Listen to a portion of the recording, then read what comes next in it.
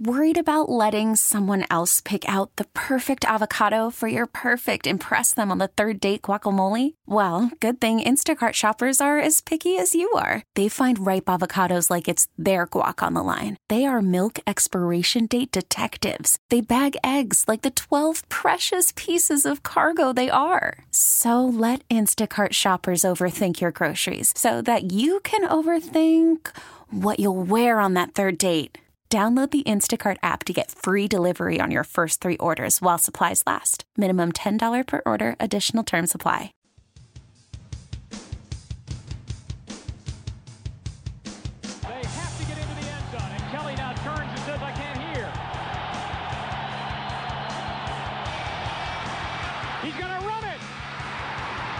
Touchdown, Buffalo. They win on the last play of the ball game.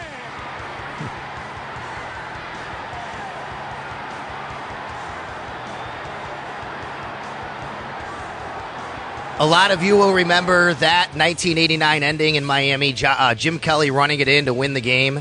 He only had 7 rushing touchdowns his entire career. That was one of them right there. Josh Allen, of course, already has, 15 this year? What has he got, Joe, this year? 13 rushing touchdowns this year. It's pretty amazing.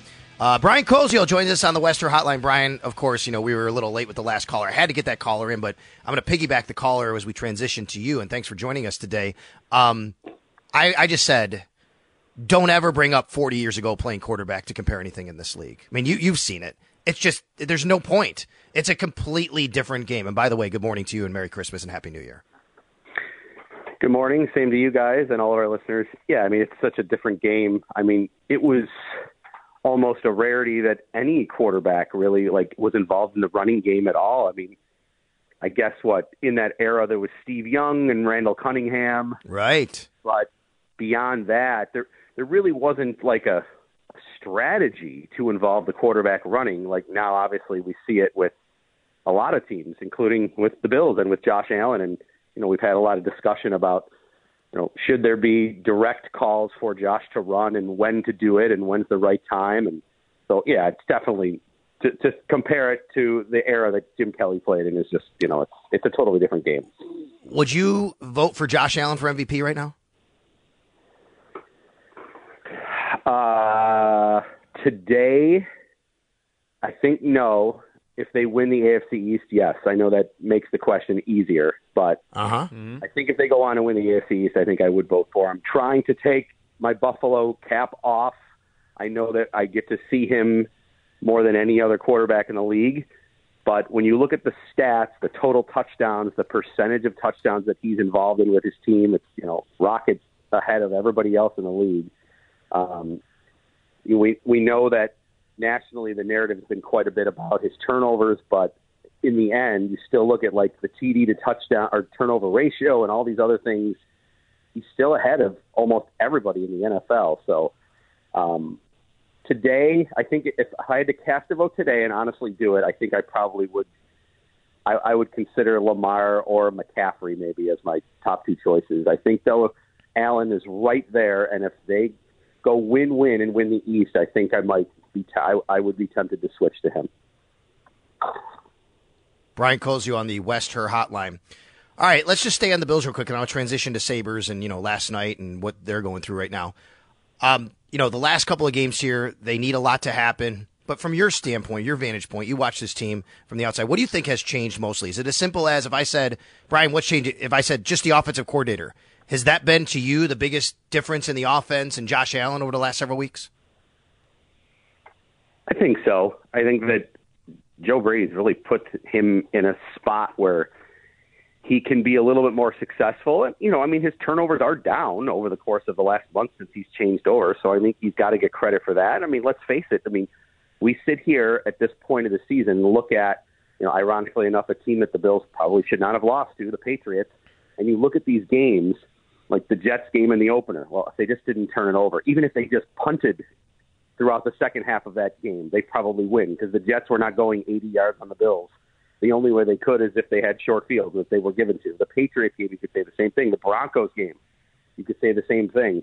So I think of the fact of look, this team has overcome so much, but I think I've been so impressed, Sal, and I think you've probably said this too. I've been so impressed by this team's depth, especially on defense, to continue to overcome these injuries and not play perfect football, for sure.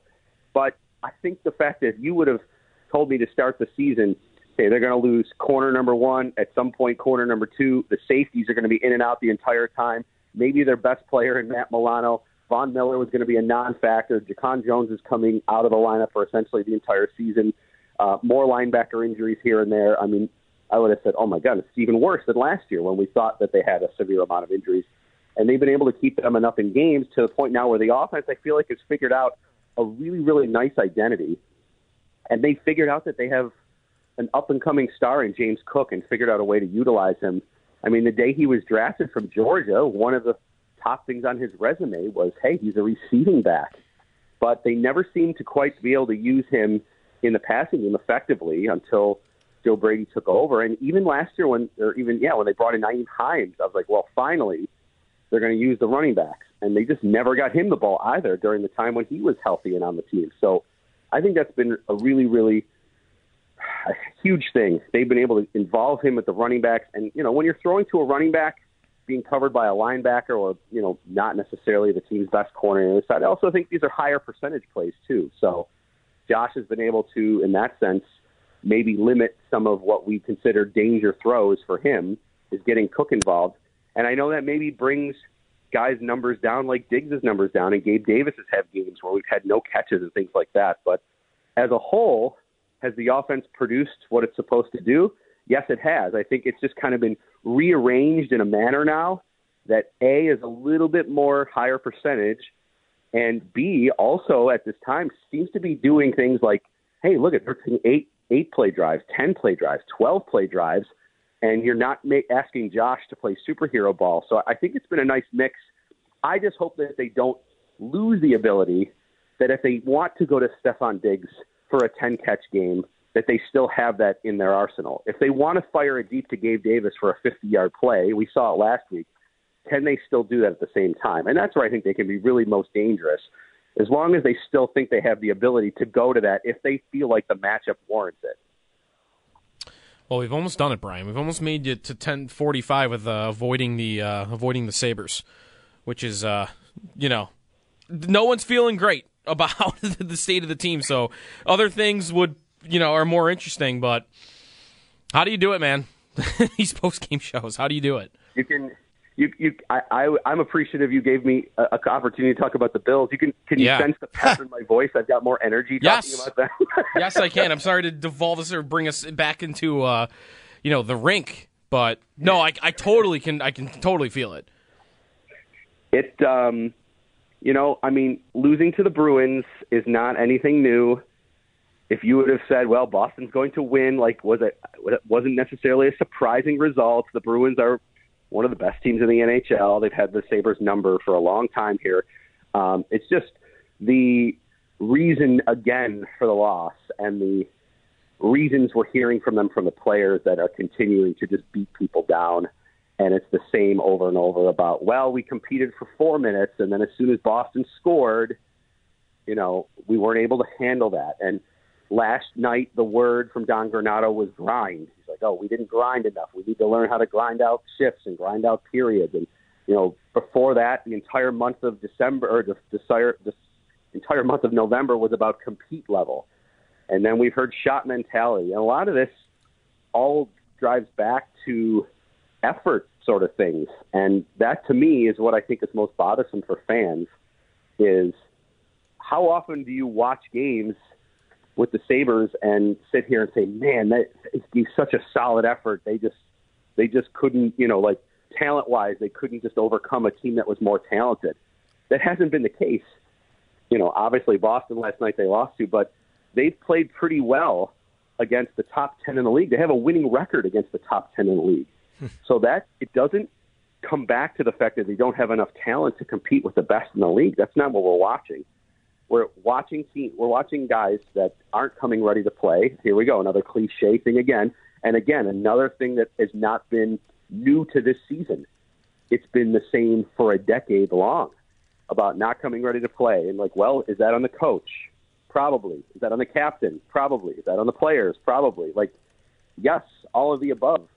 but the makeup of this team right now just is not coming ready to play. They've been outscored in the first period this year, 48-26.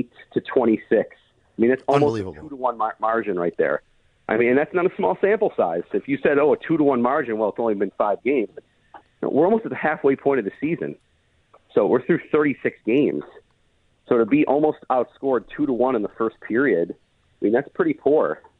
And if you look at who's scoring first, the Sabres, it's even more than a 2-1 margin in terms of who's scoring first. And if you look at just solely games at KeyBank Center, all these statistics are even worse.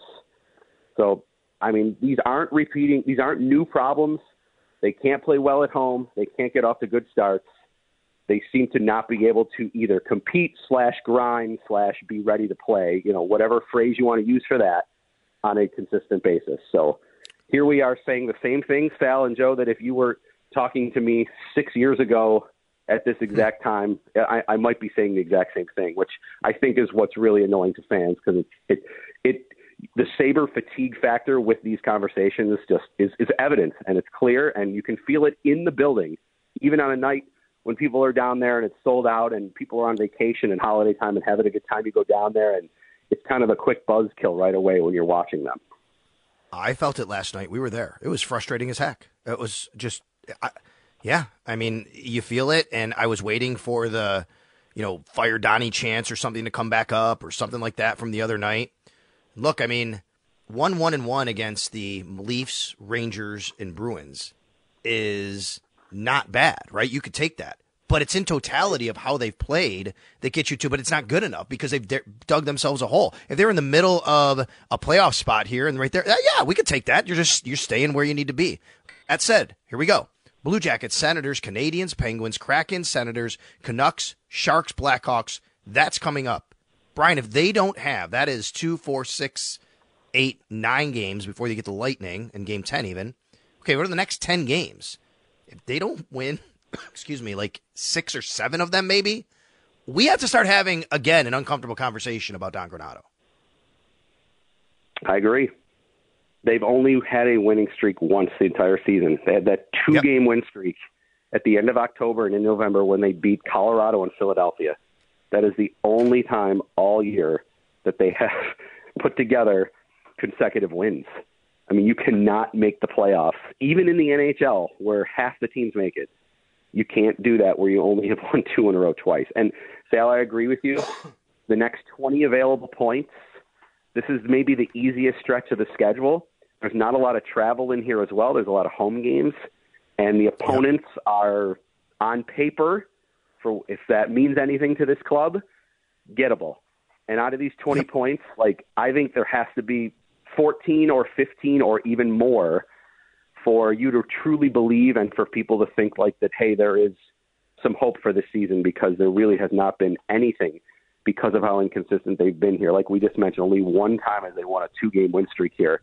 To really truly believe that maybe there is something amongst this group. And then it does go to exactly what you just said. Are we back to, do we have the right coach? Does the GM have to shake up this roster again? And now it's harder to do because you just gave a lot of guys a lot of money and a lot of term. So shaking up the roster to have a big impact is now a lot more challenging. What's going on in the golf world? Charlie Woods, Tiger Woods. Are they is Charlie, how good is Charlie, I guess? I wonder that sometimes. He seems pretty good, but he's playing with Tiger in these combined tournaments. How good is he? Good question. I mean, to judge a 14-year-old, the path that they're going to be on, I mean, watching professional golfers and hearing their path as youth, some of them started off as prodigies. Some of them don't bloom until all of a sudden they are playing college golf. So to predict is Charlie Woods going to be a professional golfer? I guess I would say he has as much going for him, obviously, as anybody ever would.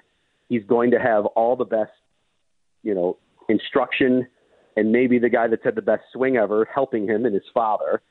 Clearly, it's not going to be And he's not going to be held back by anything in terms of like, well, is he going to have the most up-to-date equipment or clubs that fit him right? Like sometimes kids that maybe have a ton of talent have to worry about, or access to practice or access to playing courses. Like he's not going to have that. Name a college that's not going to want Charlie Woods on his golf team. So he's going to have opportunities to play high-level college golf, I think. To answer your question and not to dodge it, it's really hard to predict if he actually, will become like a professional golfer at some point. Here's what he does have going for him. Part of being a professional golfer, obviously, as we all know from playing golf, is that it's mentally extremely a challenging game. And Tiger seems to be preparing him for all the things that go with golf, even beyond just swinging a golf club, like Earl did with Tiger, whether about the focusing and the distractions and dealing with the fact that every step you take, someone has a camera out, and every reaction that you give, positive or negative, people are going to analyze, and you're going to have to deal with all that. So he's growing up in a different world probably than almost any other kid would be, trying to make it as a professional. Is he trending well for him? Sure, I do. It's fun to watch him play because it also kind of maybe reminds us like, hey, there could be more to the Tiger Woods golf story through his son. It is fun to watch him play. It would be still the odds you'd say are against him, just in the sense that not a lot of golfers make it on the PGA Tour. I mean, think about it. If you're just talking solely PGA Tour, there's 150-some players that regularly play. Like if you take that out of the world, the percentage is as low as any professional sport, probably the lowest. There's so many more professionals in other sports. You go from 1%, half of a percent in these other sports to maybe 0.1% in golf, just because there's so few available. I don't know. It's a really good question, but it's exciting to watch him play. I hope he does it. I think it would be cool for everybody that maybe didn't get to see Tiger play at his best, that if his son has a lot of the fun and the magic that he could bring, it adds a whole nother generation of excitement. All right, buddy. Did you have a great Christmas? Everybody get what they wanted? Everything is great. Yes, I actually got my son new golf clubs. Speaking of that, I love it. Nice. The same age as Charlie. He's 14 and loves to play. So we got new clubs because he's growing like crazy. So that was his big gift that he got. But it's been great. I think everybody in the family here were very fortunate. We had a good Christmas. I hope you guys did as well. Mm-hmm. Yeah, we did. Yeah. We did for sure. Better than last year. We weren't trapped. Yeah. That's true. We're able to go out and do things. You're right. Yeah. Being in the it still are. I mean, it's actually really warm today. It's a little wet, but a little warm. Brian, we got to go. Thanks, man. Always appreciate you. Glad we could do this. I know you're off from your normal job, but enjoy the time off with your family over this holiday break, and Happy New Year to you. Thanks, guys. Same to you. Appreciate it. Thanks, Brian. Okay, Brian Koziol, Sabres post-game intermission host here on the Sabres Radio Network. We'll take a timeout. We'll come back. We'll do a brief segment. We'll take another timeout, and then we're going to have Joe Brady and Eric Washington from down at One Bills Drive for their weekly media availability.